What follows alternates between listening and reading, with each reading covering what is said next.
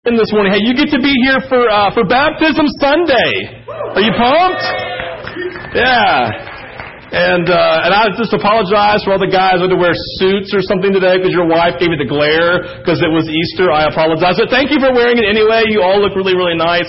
Ladies, you look much better than they do. And so we're glad that you were here. So let's dive in this morning. One of the things I've been thinking about this week in the context of Easter is this idea of what Easter has devolved into.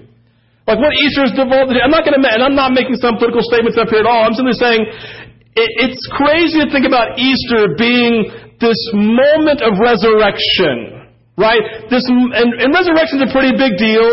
Someone was really dead, and then they became really alive.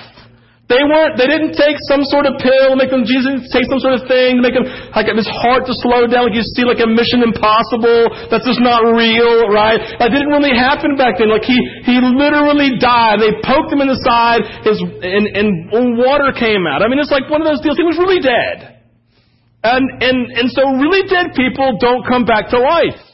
And Jesus was really dead. And in this moment, God, because he planned it in advance, like he pulled like the one that's he just pulled one of those moves, like those kind of moves, right? And all of a sudden he's like, hey, you can't do this, but I can because I have all power and all authority. Let me show you what I'm about to do. And so he took Jesus and he raised him from the dead. It's one of the greatest expressions specifically of authority and power that the world has ever experienced. And somehow, it's devolved into a day where we focus on pastels, cute little bunnies, and colored eggs that make my house smell bad. Right? You know what I'm talking about? Like, we go from this expression to pastels. I mean, what's up with that? I mean, I have nothing wrong with pastels in and of themselves, but what I was thinking about was an expression of power and authority. My voice gets deeper, right? Like, I think of the color black. Right? You know what I'm saying? Like Men in Black. Like, I see a man in a black suit with black glasses and a black Tahoe, and I'm like, he's powerful. He could beat me up. Right? Because that's more the expression of power. And I started thinking about little bunnies, and I thought to myself, why don't we celebrate lions? Or maybe even better on Easter, panthers. Because they're just really cool. Like, everyone thinks lions powerful, but I'm thinking, like, panthers, like, cool and powerful. It's like, they kind of give you, like, you've seen those, like, sleek and like, these muscular, you're like, oh my gosh, I'm mesmerized by their power, right? So panthers, and so black and panthers, and then maybe, and guys, you're gonna get with me on this one, you're gonna love this. Instead of Easter eggs, what if we hid medium rare or rare steaks fully cooked? Like, ladies, listen, if you get really frustrated because your husband sits over there, drinking his like Arnold Palmer when the kids are doing their thing or sitting inside, if you tell him, babe, I hit a steak out there, so got your name on it, like, I'm on this. So like knocking kids over getting there, right? Because there's just something about that. It's like powerful. And so we talk about this idea of Easter and resurrection and the power, and it's devolved into something that it's not. And in that, it's like, I want to come back this morning and say, listen, one of the things that has to happen for each of us, when we think about Easter, when we think about the greatest expression of power and authority the world's ever known, that, listen, I don't have a problem with pastels and little bunnies and colored Easter eggs. We do that at my house. It's fine. But when Easter becomes that and focuses on that and misses the power and expression of authority, of resurrection, of God, then we need to have what I would call a moment of remembrance. Like, we need to have an awakening of sorts. Like, an awakening where we remember the power and the authority of God. So when we come in on Easter, that we, listen, I have no problem with this. You can go do all the other stuff. But that when we come into the moment, that we dive into the reality of resurrection. I mean, how crazy that sounds. That there's authority that God expresses in our lives, and we become aware of that. And we wake up and we remember the power of God. You see, when we talk about resurrection, Wolfhart Pannenberg, some guy you've probably never heard of, but one of the world's probably premier theologians, said this about the resurrection. He says, in the resurrection, God validates everything Jesus ever said and everything He ever did. In the resurrection, God validates everything Jesus ever said and everything Jesus ever did. Well, Steve, what do you mean by this? Leave that on the screen for a little bit, Hayden. Well, if God were to look across and see someone who had been a liar and a cheat and had just not been a good person and said, oh, I'm going to raise you, it's as if God is validating everything they ever did and said, right? But no, he takes one who is perfect, who is holy, and says, because of you, right, I validate you, I get behind you, right, I support what you've done and what you've said. Therefore, everything that Jesus ever did, God says, in raising Him, I'm getting behind and saying, yes, His words and His actions have weight behind it. I'm giving them validation. They are accurate and they are true. Some of the things that Jesus said, He said in one point in John 10, I and the Father are one. He claims to be God. And in this moment, God validates these words of Jesus. Jesus goes on and says, no one says, I am the way, the truth, and the life. No one comes to the Father except through me. And God says, yep, I validate that. No one comes to me unless they come through the person of Jesus. Salvation is found in no other name and no other person than the person in the name of Jesus. Jesus comes and says this, no longer do I call you servants. I call you friends. And God says, yes, you are now not just servants of God, you are friends, intimate relationship, friendship with God. That, my friends, is crazy right there in and of itself, to think that we as fallen beings can have relationship with the exalted being, the one with all authority. That's crazy to me. He says this, Jesus speaking, talking about the miracles He has done, He says, you can do even greater things than these because I'm going to my Father. Did He mean that?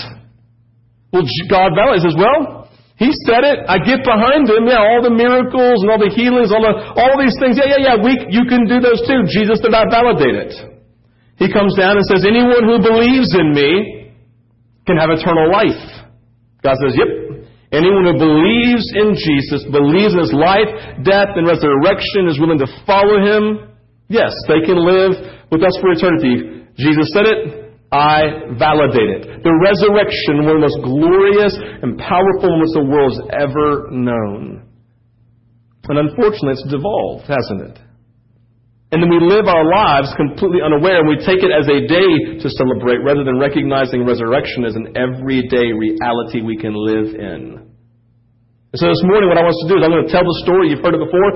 I'm going to go through the story. I'm going to lay it out. And then we're going to look at 3 specific pieces from it. Because the things I want you to begin to see in the context of the story, maybe that leads us to recognize that we've forgotten and something we need to remember. So if you have your Bibles, turn to Luke chapter 23. I'm reading from the English Standard Version. You can follow on the screen if you do not have your Bible. I'm going all the way down to chapter 24, verse 12. And it says this. Now, there was a man named Joseph from the Jewish town of Arimathea. He was a member of the council, a good and righteous man who had not consented to their decision and action. And he was looking for the kingdom of God. This man went to Pilate and asked for the body of Jesus. And he took it down, wrapped it in a linen shroud, and laid Him in a tomb cut in stone where no one had ever been laid. It was the day of preparation, and the Sabbath was beginning. The women had come with Him from Galilee, followed, and saw the tomb and how His body was laid. And they returned and prepared spices and ointments. On the Sabbath they rested according to the commandment.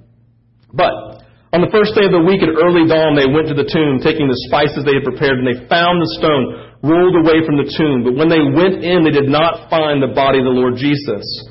While they were perplexed about this, behold, 2 men stood by them in dazzling apparel. And as they were frightened and bowed their faces to the ground, the men said to them, why do you seek the living among the dead? He is not here, but has risen. Remember how he told you while he was still in Galilee, the Son of Man must be delivered into the hands of sinful men and be crucified and the third day rise. And they remembered his words. And returning from the tomb, they told all these things to the 11 and to all the rest. Now it was Mary Magdalene and Joanna and Mary the mother of James and the other women with them who told these things to the apostles. But these words seemed to them an idle tale. They did not believe them. But Peter rose, ran to the tomb, stooping and looking in. He saw the linen cloths by themselves, and he went home marveling at what had happened. The first thing I want you to see is these women are perplexed. I mean, these women are doing what you're supposed to do, right? They followed the body, and they're preparing, as they do as their custom, to bring spices and ointments to bring to the body and place in the body, right, for burial. And so they go home, and what they're doing is they're experiencing the reality of death.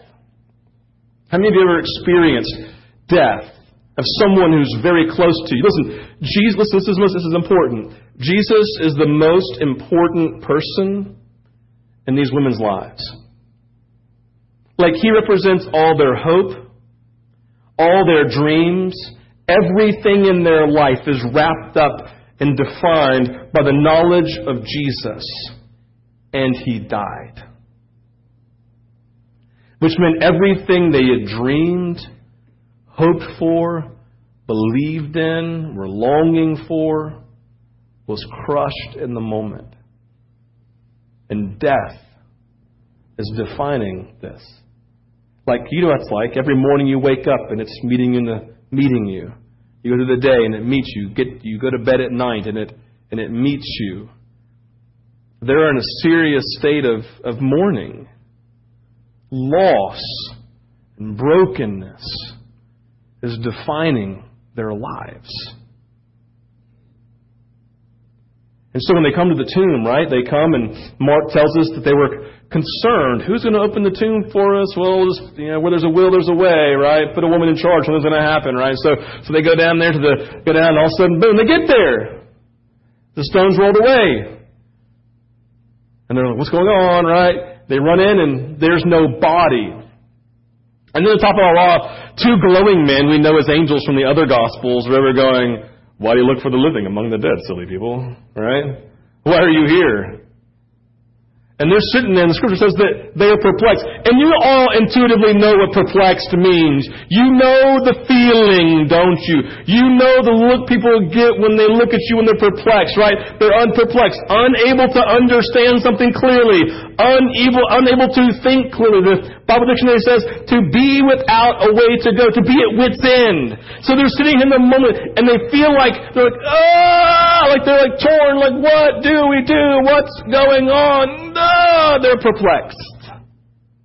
Right? They're at wit's end. They're like, we don't know what to do. Right? They're unable to understand what is happening, and they cannot think clearly. In the context of death, in the context of crucifixion, in the context of loss, in the context of brokenness, in the context of, could you imagine every single hope and dream in your life crushed? And they're in that, and someone saying, he's not dead. He's alive. And they're like, ah! Right? What do we do? What do we do? So focused in the moment on their own suffering in the morning. Verse 6 tells us, though, these angels, these men, look at them and says, remember how he told you. Listen, guys, this is huge. They look at them and say, all right, you've been focusing on death and on grieving. But honestly, people, you could have been focused on resurrection and life. So you have to recognize this. They're in the midst of mourning on their way to the tomb, and Jesus has already been raised from the dead. Life has already come again. The tomb has already been emptied. Jesus is no longer there. Life has already come. Resurrection has already come. But they're still focused on mourning. They're still focused on death. And they look and say, don't you remember The remembering here, listen, it means to recall to mind. Not something we've necessarily forgotten, just something we're not thinking of in the moment. So we get to November. I'll write this down. November 14th is my birthday. I like gifts, right? So November 14th is coming. And like 3 or 4 days before, you walk up to me because you know my birthday's coming. You say, Steve. I'm like, what? Your birthday's almost here. And I say, oh man, I just forgot, right? Did I really forget my birthday? No. It's the most important day of my life growing up, right? My birthday. The day that revolves around me. I hadn't forgotten. I wasn't thinking about it. And so in the moment, these women says, do you remember? It's not that they have literally forgotten something in a sense that like, oh, I don't know what you're talking about. No, there is this memory. They're like, yeah. And so what they say, they say to them, Jesus, He has been raised from the dead just as He said. Do you not remember? And all of a sudden they recall 3 moments in Luke 9:22. The Son, that Jesus said with them in their presence, the Son of Man must suffer many things, be rejected by the elders and chief priests and scribes, be killed, and on the 3rd day be raised. 9:44, He said, let these words sink into your ears. The Son of Man is about to be delivered into the hands of men.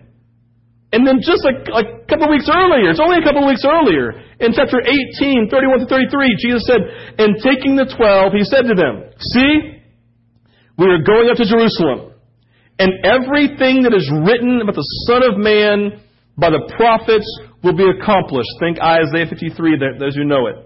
For He will be delivered over to the Gentiles. He will be mocked, shamefully treated. He will be spit upon. And after flogging Him and beating Him, they will kill Him.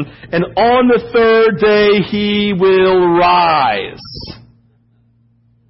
And they're sitting there going, and being perplexed, all of a sudden, this memory is coming too, and all of a sudden, what begins to happen? The dawning in their own heart begins to break because they're realizing, could this be the case? Could it really be that Jesus has been raised? Is it true what He said? And they're sitting there in the moment, and verse 8 tells us, number 3, verse 8 says, and they remembered. That should be a hallelujah chorus, because in the moment, right? Remembering is powerful. Because all of a sudden they recall what Jesus said. I will rise again. Mary Magdalene, she's the lucky one here. John tells us that the other ladies ran back, but Mary's still looking around, and she comes across the gardener and says, and he's like, what are you doing here? And he's like, can you please tell me where they placed the body? And it's Jesus. And Jesus says her name, Mary. And she falls on her knees saying, Rabboni, teacher. And it just disappears. It's like all of a sudden she runs back and she's no longer saying, well, Jesus said He would raise. No, Jesus spoke to me.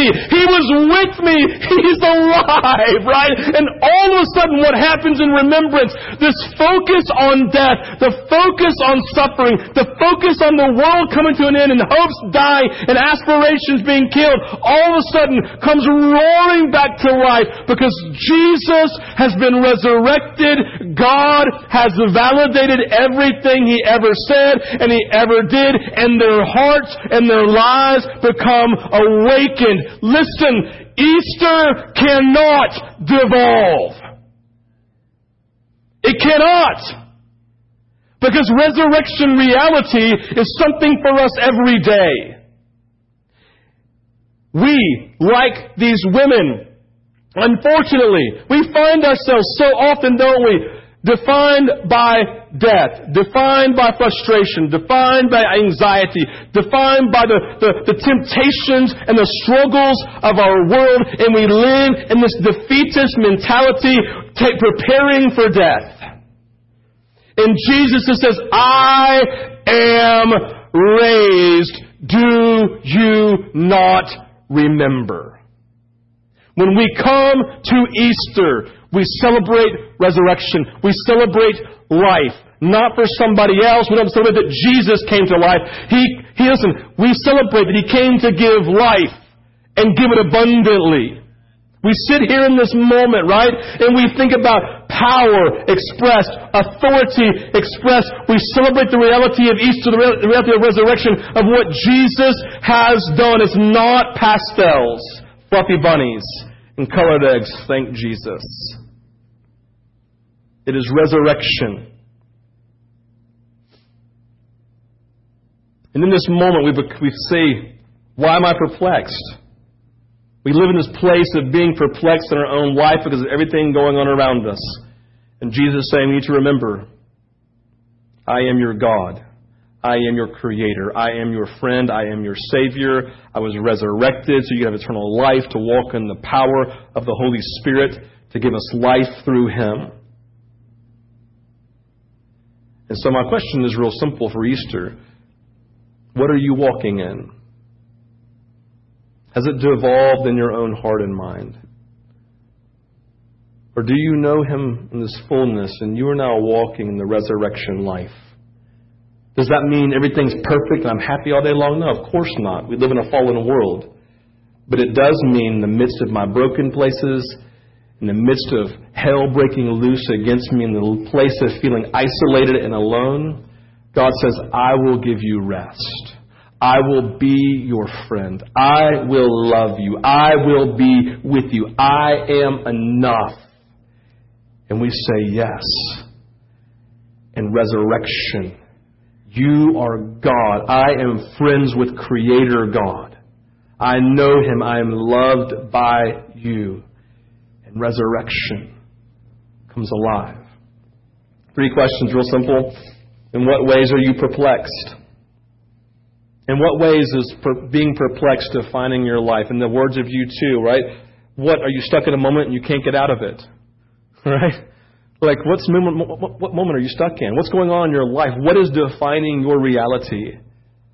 And Jesus says in the moment there's resurrection.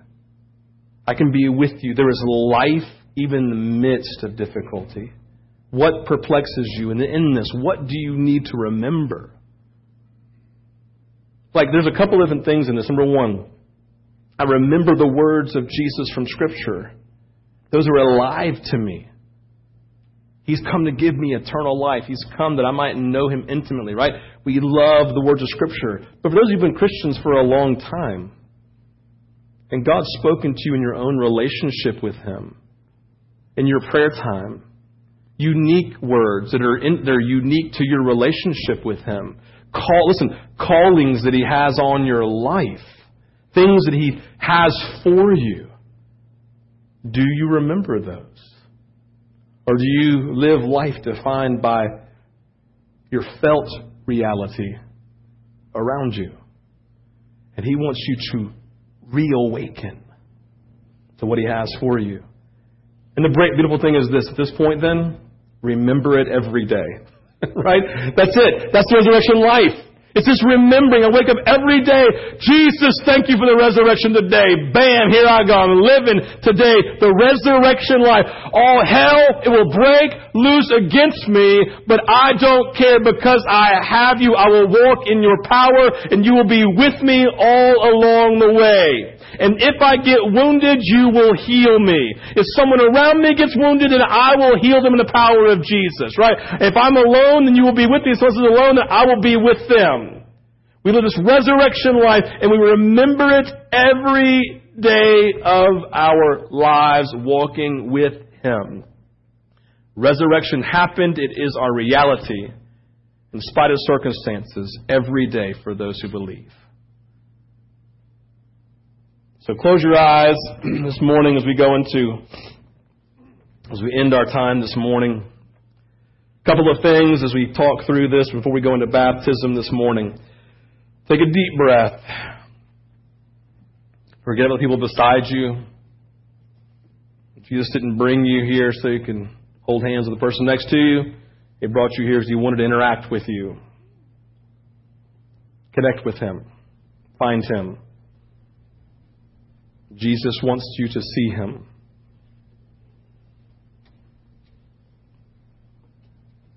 Ask yourself this morning, are you living in the place of resurrection? Is your life marked by resurrection? Do people around you think that